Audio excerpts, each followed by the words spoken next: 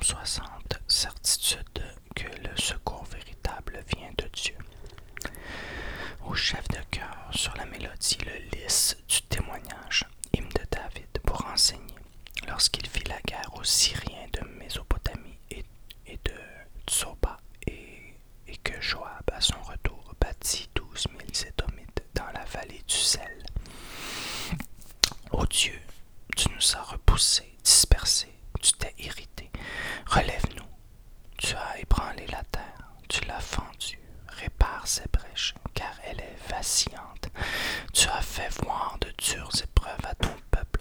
Tu nous as fait boire un vin qui nous a étourdis. Tu as donné à ceux qui te craignent le signal de la fuite devant les archers. Afin que tes bien-aimés soient délivrés, sauve-nous par ta main droite et exauce-nous. Dieu a dit dans sa sainteté, je triompherai, je partagerai Sichem, je mesurerai la vallée de Sukkot.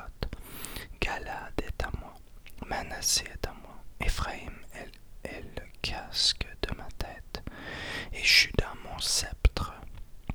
Moab est le bassin où je me lave, je jette ma sandale sur Édom. Pays des Philistins, pousse des cris contre moi. Qui me mènera dans la ville fortifiée, qui me conduira jusqu'en Édom? N'est-ce pas toi, ô Dieu, qui nous avais repoussés, qui ne sortait plus, ô Dieu, avec nos armées? Viens nous aider contre nos adversaires. Le secours de l'homme n'est qu'illusion. Avec Dieu, nous ferons des exploits. C'est lui qui écrasera nos adversaires.